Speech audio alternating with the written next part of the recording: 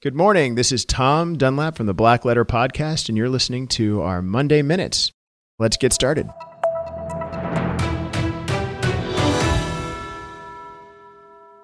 Today, we're going to talk about a SLAPP suit and the anti-SLAPP statutes enacted by a number of states. We mentioned it in last week's Monday Morning Minute.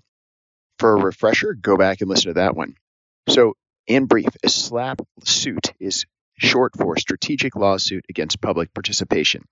And these suits aren't styled SLAPP suits. They're typically things like defamation or libel or something like that. The idea behind the lawsuit is that somebody with a lot of money or a lot of power is bringing a suit to silence public criticism, public participation in the lawsuit, to make D&O insurance more expensive, to intimidate the other side, essentially, to create fear or excessive legal costs, something like that.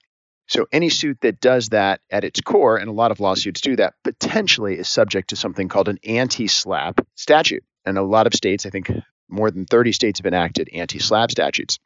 An anti-SLAPP statute basically allows the defendant to file a response to the lawsuit under the anti-SLAPP statute saying, hey, this suit is for fear or intimidation, etc. The judge makes the call, and if the judge kicks the lawsuit, very often the defendant will get their attorney's fees paid by the plaintiff, which is very unusual. And that's called slap back, of course, where basically the defendant is getting to slap the plaintiff back.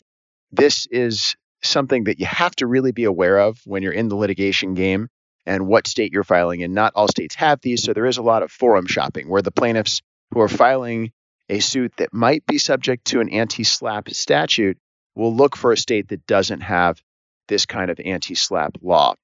That's all for this Monday Morning Minute. I hope you learned a little something about SLAPP. For more about SLAPP, you can Google it and catch us on the Black Letter Podcast, our full episodes, or Monday Morning Minutes. Download us wherever you get your podcasts, and we'll see you on the next Monday Morning Minute. Thanks for joining.